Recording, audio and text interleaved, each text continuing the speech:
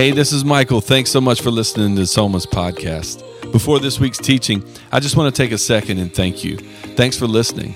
Thanks for sharing and subscribing. It makes a huge impact. Enjoy the message.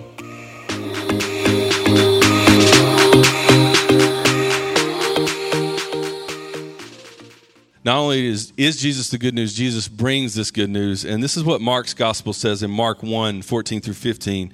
After John was put in prison, this is John the Baptist, Jesus went to Galilee proclaiming the good news of God. So your Bible may say the gospel of God. And I would encourage you in this series, anytime your Bible says, depending on what translation, the gospel, just replace it with the good news, because that's literally the definition of what the gospel is. It just is the good news. So it says, the time has come, he said, the kingdom of God has come near.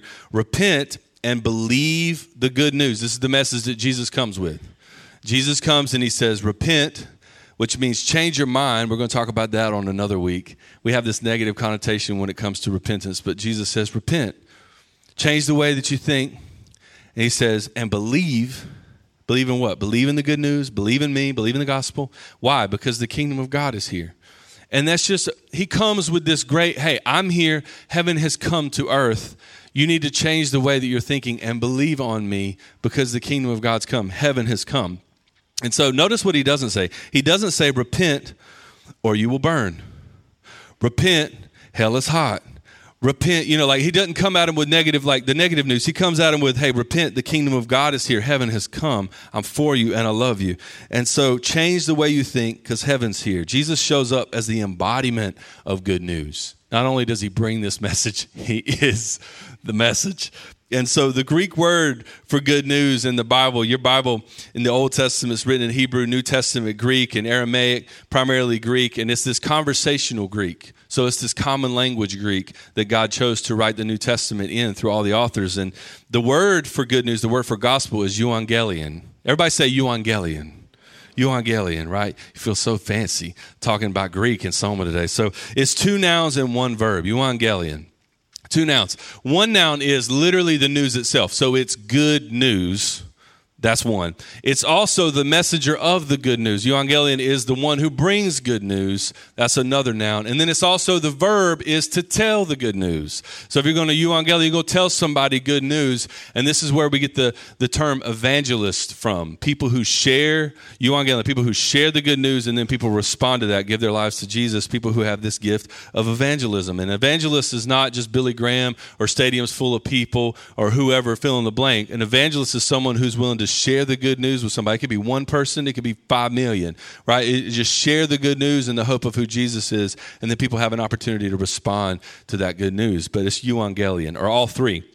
And so God chose in the original New Testament that it would be written in this common Greek. And in the common language for Greek at the time, there was a lot of references to like athletics. So if you read Paul's letters, he always references like some kind of athletic metaphor, which is I appreciate as a dude, right? And then also just military references. Again, he's hitting it hard. So it's like military references and athletic references. And euangelion is actually this military language that was someone who would bring good news to people sent from the king. Hey, the war is over. Hey, we're winning. Hey, the front has moved. Hey, the king is coming. Someone who their only job was to bring good news. How awesome is that? Like you don't bring bad news ever. You only always bring good news, euangelion. And so the messenger who brings good news for the king, he comes to the battlefront, goes to different cities, goes to different towns, and is only bringing this good news. And this predates the reason to have a euangelion is because back in the day they didn't have radio, they didn't have TV. They didn't have Instagram and TikTok and Facebook and YouTube and whatever, like you pick your lane. Didn't have the internet, right? I remember back in 95, we got a Gateway computer. I remember Gateway computers, RIP Gateway. They had Gateway computers, Dell computers. Some of my Gen Zs are like, what is he even talking about? And so, but how many of y'all, you grew up and you listened to the radio as a child? You listened to the radio. How many of you grew up and you had a TV as big as one of these speakers, like big, huge TV, and then it died and you put the new TV on the old TV? Come on, somebody. Where's my people? Yes, that's me. We had a big TV. It was like wooden. It was awesome. Remote was inside the TV. You had to push it, click it, come out. It was magical. Anyway, and then you put the new TV on the old TV. But things have evolved quickly in terms of communicating and getting the word out. But we're not that far removed. World War II is a great example where people, like when the war was over, news spread quickly, and overwhelmingly the way that the news spread where people were evangelion. So not everybody was sitting around a radio, right? Not everybody even had a TV. I know that's crazy. Not everybody had a TV. People definitely didn't have cell phones. People didn't have, there was no way. So what people would do is they would run into storefronts. People would run into retail stores. They'd run into places of business. They'd share with friends. People would carry the good news. Hey, war's over. We won. Like good news, that's what evangelion is they're carrying this good news to encourage the people. And so only good news. The gospel itself, the message of Jesus, his life, his death, and resurrection is good news. And so it just hits different from every other worldview, every other message. The Christian life following Jesus is different from every other major religion, every other world. As a matter of fact, Christianity is not a religion. It's a relationship. But the rest of the world has a hard time categorizing it. So they're just lump it in with the rest of them. And anytime I fill those forms out, it's like, what religion are you? I'm like, I'm not, I want to do a whole paragraph. Like technically, it's like that guy. And so, but the idea is it just hits different because every other world religion is about your ability to check boxes, your ability to be good enough, your ability, am I going to tip the scales? Have I done enough good things today in comparison to my bad things? Are we grading on a curve? All these people are jacked up. I'm a little bit better. I'm probably going to make it into heaven, right? So every other world religion is all about, am I good enough? Did I make the grade, right? Can I earn my salvation? Can I earn an eternity? Can I earn heaven? And then Jesus comes and it's less about our ability to work our way to heaven and more about heaven coming down to us. Jesus says the kingdom of God is here. He's like, the kingdom of God is here, right? And so he shows up on the scene.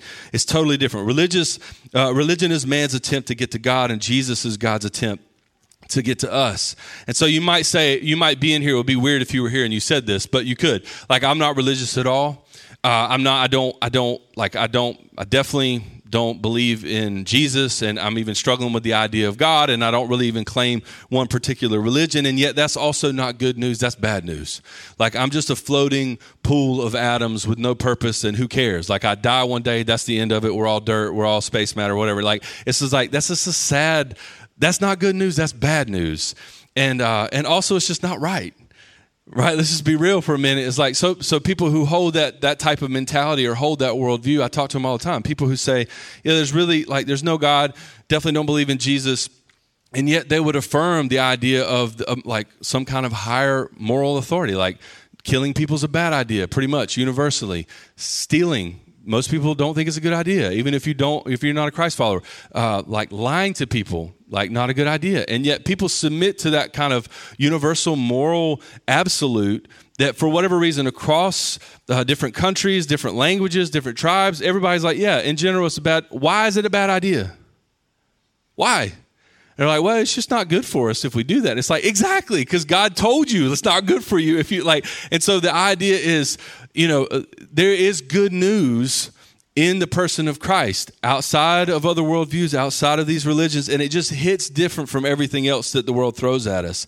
The reality is that there is a God who loves you, and he so loves you. He don't just love you a little bit. John 3:16, God so loves you that he sends Christ. And he doesn't send him as a condemner, he sends him as a savior. Whoever believes in him, not yourself, not in your own works, not in your own ability. What do I got to believe in? Jesus. I got to believe in Jesus, his finished work. Believe in him, and we get eternity with God. That's good news. That is the good news, right? And so the term in the Greek for good news is this exclusive term, and it's only about bringing the good news. Here's why it's so important. In the first century church, you and I have the benefit of context, and we have the entire scripture in our hands. You have the whole canon, 66 books from beginning to end, the whole story. But these people that Paul, for example, Paul's this missionary who's planting churches all over the place and reaching people who have no context. They're not Jews. They don't know anything about Jesus. They've never heard the name of Jesus. They don't have a Torah. They don't have an Old Testament. They don't have nothing to work with. And they worship other gods or no gods at all. And Paul rolls up in these spaces and places and he says, hey, here's the news. Here's the message I want to share with you. And then boom, Paul only hits them with the good news. Like up front, it's not about morality. It's not about rule keeping. It's not about, hey, here's Genesis. It's only about Jesus initially. He says, let me hit you with the good news, and I'll give you some context later, right? I'll unpack some other things for you and tell you the story of God, but I got to lead with the most important thing. The good news is Jesus. And all the Old Testament is really pointing to Jesus. It fulfills itself in Christ. If I don't start there, we're missing the mark. Jesus is the good news. Paul shows up and people come alive in Christ. People give their lives to Jesus and they don't know a thing in the world about the Bible. They don't even have the Bible. And yet they're followers of Christ and they come alive in him and they trust their lives to him and they believe in him in the same way that you and I do. And it's wild. And so now the early church is trying to figure out, all right, what do we do with these jokers who like have no context? They act a fool. They love Jesus. They just don't know any better. And then Paul begins to write some letters for the early church. But think about it. Everything began with good news. Euangelion. Paul went places and just shared, hey, here's the hope of Christ that we have. People respond to the good news. And so you and I, though, if you may be sitting there and thinking, man, good news is great, but also reality, like also my life right now, right? So because the reality is sometimes we get bad news. Sometimes we herald. Sometimes we take bad news. We have to people. So the company's downsizing. You were the last one added. You're a low man on the totem pole. We tried to do all the things we couldn't. You lost your job. Right? Sometimes we have to have hard conversations with family members. Sometimes medical personnel, people will have hard conversations and it's just bad news for the people who are in that waiting room. And yet they're not trying to hurt you. They're trying to serve you with the truth of what you're going through and what you're getting ready to step into physically. Here's your reality. And sometimes it's bad news. I'll never forget, years ago, I had a family member in the hospital.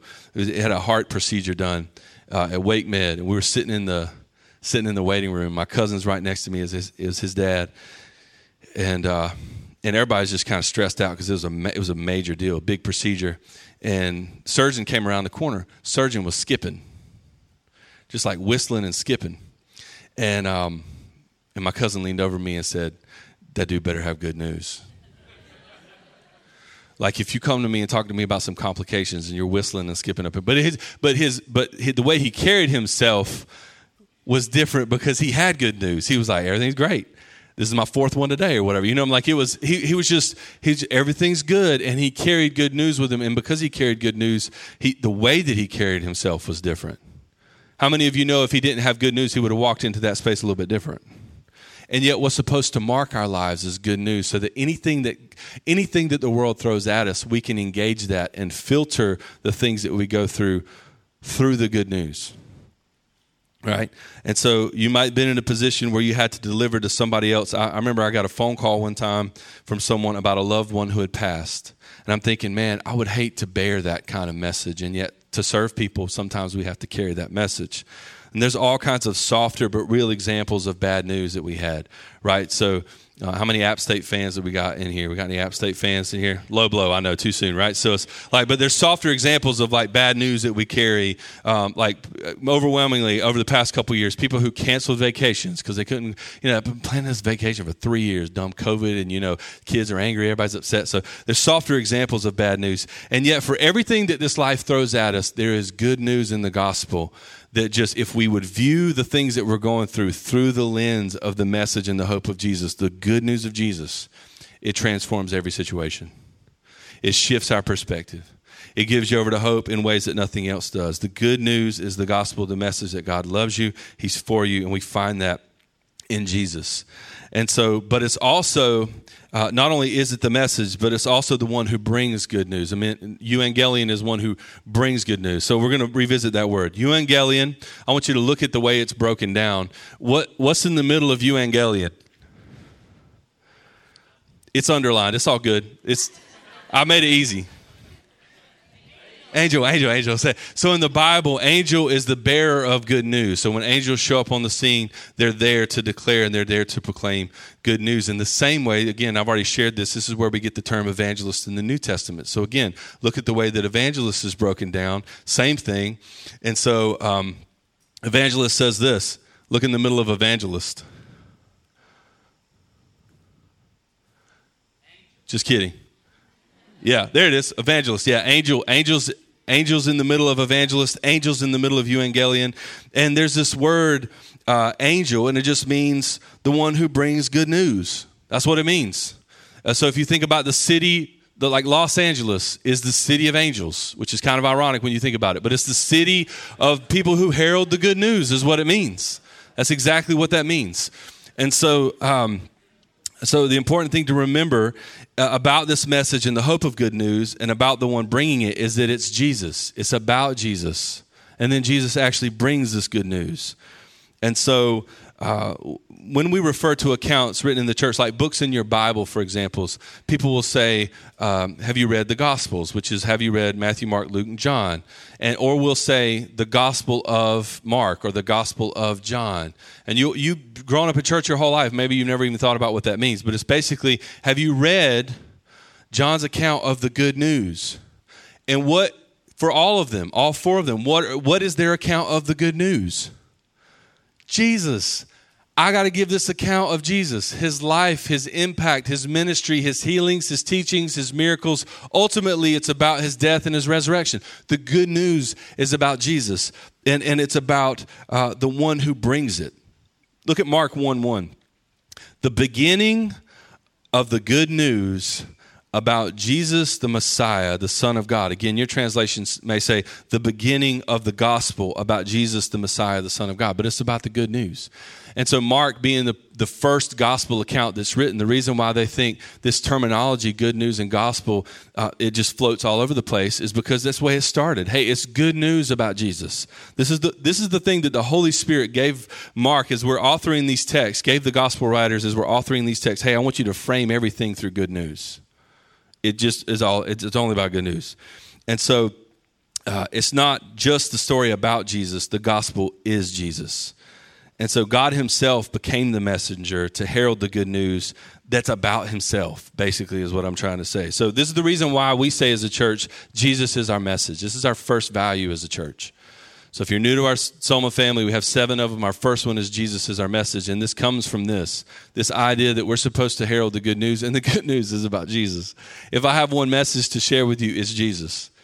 And we're always only going to be sharing about Jesus. Matter of fact, we just finished a series in Exodus. Guess what it was about?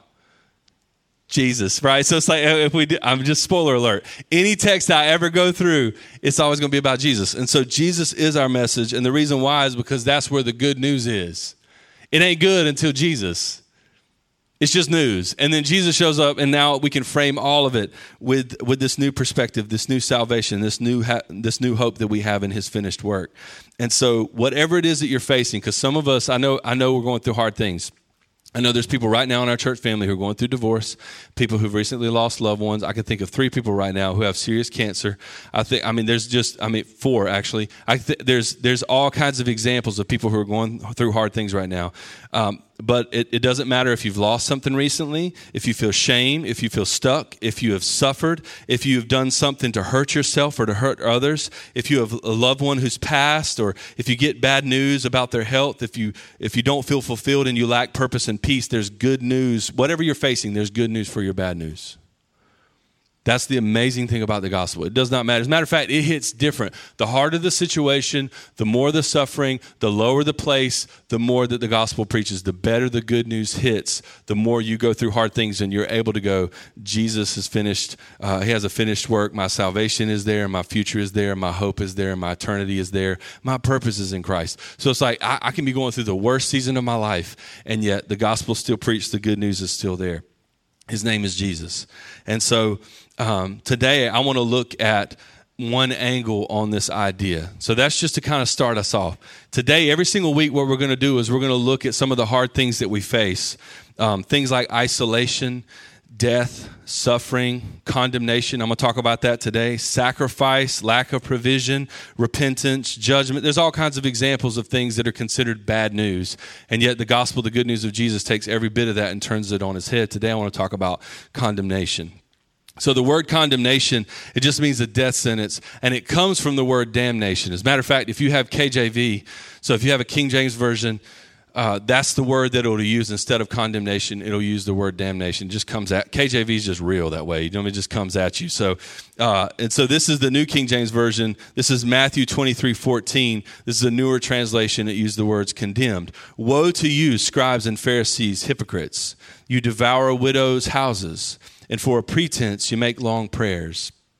Therefore you will receive a greater condemnation. And so keep reading. This is Mark 3:29. But he who blasphemes against the Holy Spirit never has forgiveness, but is subject to eternal condemnation. And so that condemnation and damnation is really about just you're eternally separated from God. You've chosen this path. You've gone down this path. So you read a passage like Mark 3 and you go, blasphemes the Holy Spirit. Blaspheming the Holy Spirit doesn't mean that you say something negative about the Holy Spirit, but that the Holy Spirit draws you to Christ. This is the act of the Holy Spirit. He draws you to the person of Jesus so you can see Jesus, and you have a choice to choose him in that moment. And so as you're choosing him, like you either speak against the Holy Spirit who's drawing you to Jesus, or you accept Christ and surrender your life to him. And so when he says blasphemes against the Holy Spirit, you're in danger of eternal separation of God when you don't choose Christ when he draws you to Jesus. And so eternal condemnation or eternal damnation. And so it just means a death sentence. And here's a better kind of wordplay, or a better like image, a story for us is like, do you remember the woman who was caught in the act of adultery who comes to Jesus? So there's some guys who just drag her, accusers who just drag her to the feet of Christ, and they're trying to trap Jesus because it's a Jewish law that if you're caught in adultery, death is the penalty. In particular, they're going to stone this woman. They're going to do it in a public way, but they want to trap Jesus in this moment. And so Jesus asks him this question. He says, great, let's do it. All right, the person who hasn't sinned, you start. And they were like, well, see, what had happened was, so they take those stones, they just start dropping the stones. And the Bible tells us he gets down, he begins to draw in the sand. Nobody knows what he drew. But whatever it was, it just let the people who were present know, hey, I know your business. And so they start to walk, or they begin to peel off. None of them throw stones at this woman, even though they drag this woman in front of Jesus. And then the Bible says he lifts his head up. John 8, it says, when Jesus had raised himself up and saw no one but the woman standing there, he said to her, woman, where are those accusers of yours? Has no one condemned you? Has no one sentenced you to death? And then she says, no one. Verse 11, she says, no one, Lord. And Jesus said to her, neither do I condemn you. Go and sin no more. That's good news. She just sinned, like that day she was in sin. I mean, he knew her brokenness. He knew her predispositions. He knew her baggage and her struggles, and we all have them. He looks at her and he says, hey, listen, you don't have accusers. You don't have someone who sentenced you to death. You don't have someone who's going to condemn you. I don't condemn you. Now go and sin no more. Go and live the life that I've created you for. Go and live life to the full. Go and live life in a way that you're in relationship with God, because he wants more for you than you want for yourself. And so there's a great passage in John 3:17 through 18. I know John 3:16 we all love, and I've already referenced. But John 3:17 through 18, it says this about condemnation and the good news of Jesus. For God did not send his son into the world to condemn the world. It's not a death sentence. He didn't send his son for a death sentence for the world, but so that the world through him might be saved. He who believes in him is not condemned, but he who does not believe in him is condemned already.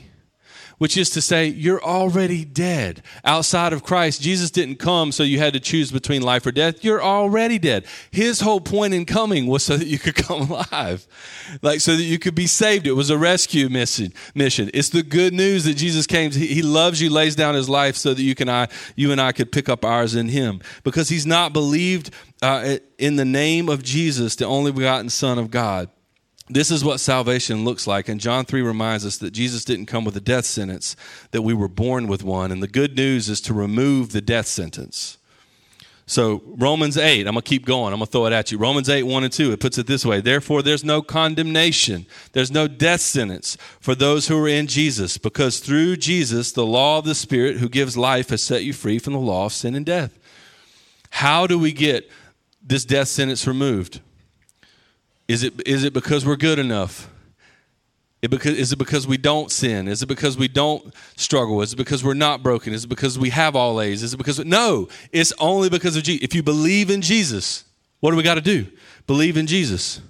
There's a group of people, that contemporaries of Jesus, they come to him and they say, Lord, what do we have to do in order to enter eternal life? What do we have to do in order to be right with God? What do we have to do? And Jesus says, believe in me. And they're like, okay, cool, but what else? Like, what else do we have to do? And he's like, that's it, my man. Like, you can't. That's why I'm here. That's the good news, is that Jesus comes to do what we can't for ourselves. And so there's no death sentence for those of us who are in Christ. Condemnation is this bad news, and you and I are condemned by people all the time. People speak death over our lives. If I'm being real, there's been moments in my marriage, moments with my kids, moments with my friends, moments with coworkers, moments with people where I spoke a thing and I wasn't speaking life, I wasn't encouraging, I was condemning in that moment. I was damning in that moment. And it didn't give people, it wasn't good news. It was the opposite of that. And so, but God calls us to be a people who bring good news. And a euangelion only always brings good news. And so being a Christian, being a follower of Jesus, is the only faith globally that makes it about not what you can do for yourself, but what's been done for you. And so while Romans 8 talks about there being no condemnation, it also talks about, towards the end of the chapter in 8, it talks about there being no separation. Look at this. It says, for I'm persuaded that neither death, nor life, nor angels, nor principalities, nor powers, nor things present, nor things to come, nor height, nor depth, nor any other created thing. Paul's like, look, he's getting poetic, but he's like, all the things. There are no things. All the things fall into the category of any other created thing, shall be able to separate us from the love of God, which is in Christ Jesus our Lord. Which is to say, once you're in Christ, once he's robbed that death sentence from you, there's no separation either. Like, God loves you enough to save you, and God loves you enough to keep you. And that's great news for some of us who are struggling in this season, because you're like, I know I have a saving faith. Like, I know I've had a moment with Christ, and yet I know my life is real jacked up right now. So salvation, sanctification, two different things. Romans 8 tells us, hey, there's this reformation, there's this process of putting off the old self and putting on Jesus. You have to surrender your life. You have to lay down your agenda, and you have to want what he wants for you. And again, that's good news. It's not bad news. And the thought is, I have to be real with people and vulnerable and authentic, and I have to tell people my junk, and I have to own the fact that I struggle in this way. Yeah, life is short. Lay that junk down. What are we talking about? Like, don't hold on to it for another decade, because it's not going away. Like, the idea is, God, I want good news for my life. I want good news for my marriage. I want good news for the relationship that I have with my kids. I want good news to mark me in such a profound way that I look more like you and less like me. Give me over to the life that you want for me. Set me apart. Salvation, but also just hold me. Help me to not be separated. Romans 8 starts with no condemnation, and it ends with no separation. That's good news. Not only does Jesus come to save you, and he doesn't come to condemn you, but once you believe and trust in him, you can't be separated from him. The good news is better than you think it is. Because some of you have an idea about what the gospel means and what the good news means. It's better than whatever you have in your mind. It's better. It's better. And the more we dig and the more we realize that, the more it reforms us. Paul in Romans 8, he says, no condemnation, it's the glory of the gospel. No separation is the guarantee of the gospel. It's so good. It's not based on our ability to keep it up. It's based on what he's done for us. And so Jesus shows up when every other message is about bad news and about our inability to keep the rules, do what's right. We're bound by a predisposition to death and sin and brokenness. And Jesus shows up and says, I'm the way to eternal life. You want the abundant life now, this side of eternity? I'm also that way. So not only the future hope of heaven, but just follow me, and I'm going to give you over to a great life now. And people ask Jesus, tell us what we need in order to do the works of God. Believe in me.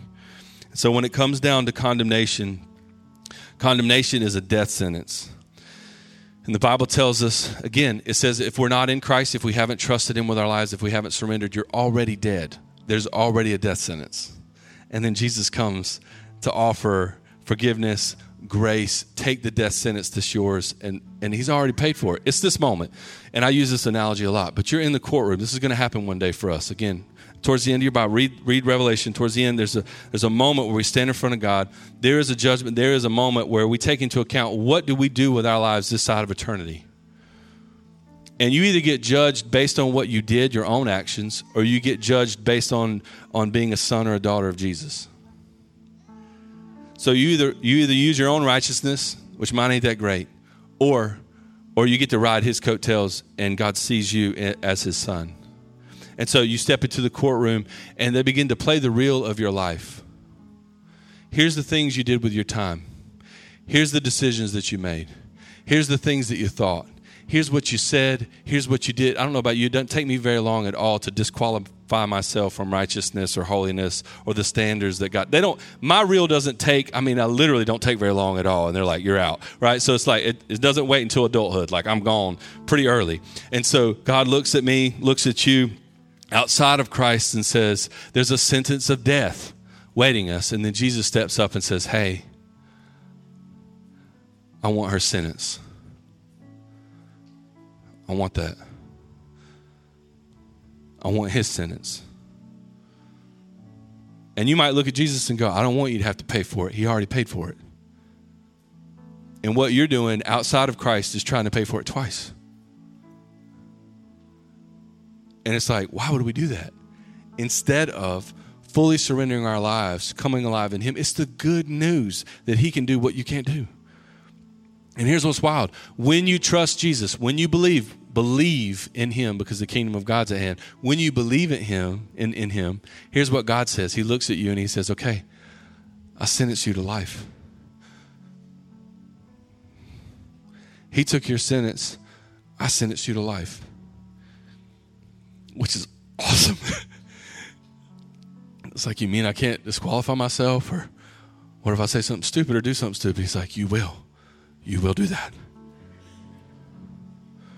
And it's not that I don't want more for you, and it's not that I don't want you to look more like my son, and it's not that I don't want you to have to not experience hard things or make dumb decisions, but you will.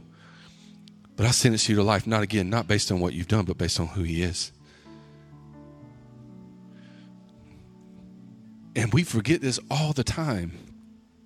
We forget this all the time. So I preach a great message with my life. When I filter all the hard things that I'm going through this side of eternity, through the gospel, through the good news. Because some of you are struggling relationally, and what you need to be reminded of is the good news.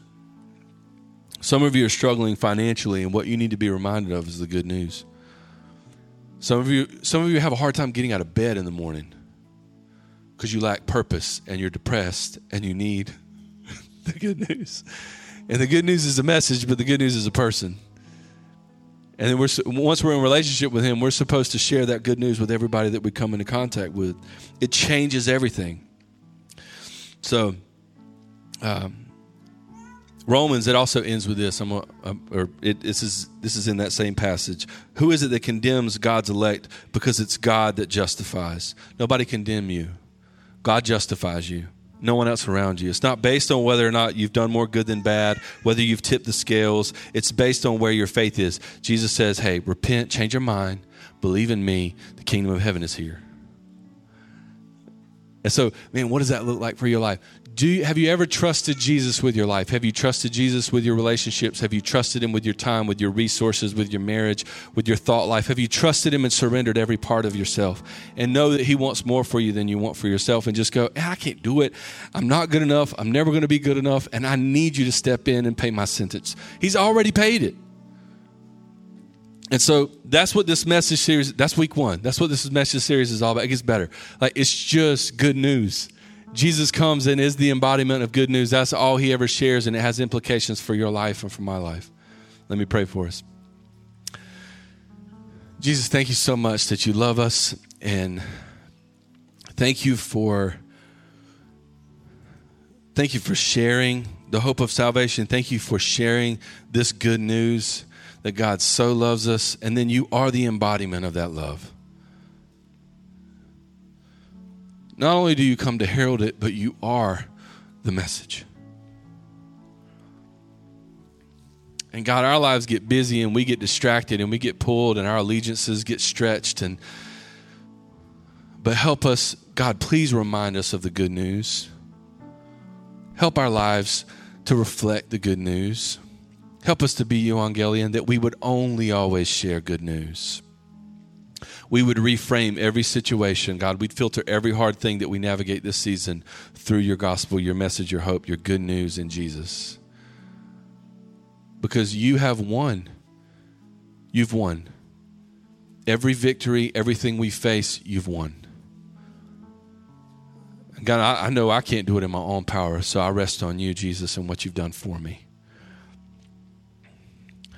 Listen, if you're here and you could spend a lifetime in religious spaces, doing religious things, checking boxes, be in church, and yet not have a real relationship with Jesus, you have that moment where you're in the courtroom and you realize what's been done on your behalf, and you've yet to really just surrender your life to him. Trust his finished work.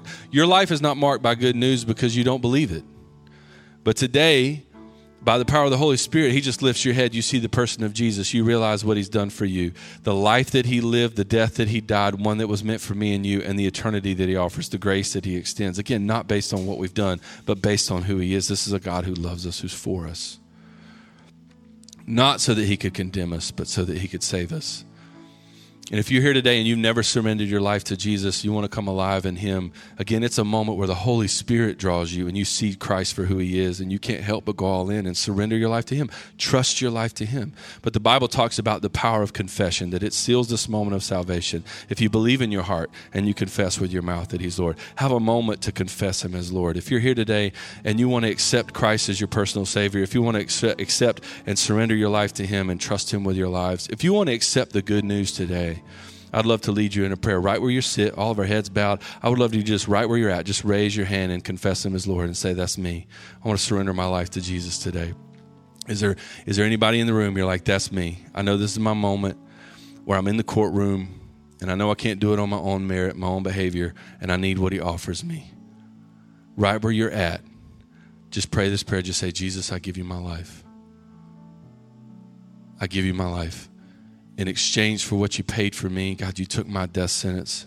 You took what was meant for me on. And I surrender fully my life. I trust you that you are good. You carry good news, that you are good news, and that my life should reflect that. So, God, you lead me. God, I pray that you would give us the courage as a church to herald good news, to be good news to the people around us. Give me the courage of conviction. God, help the gospel to mark my life in such a profound way that when people see me, they see your son.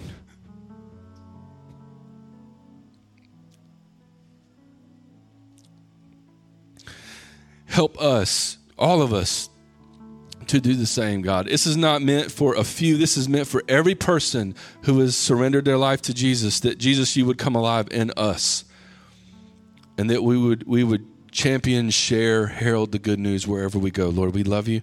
We celebrate you today. It's in Jesus' name I pray. Amen.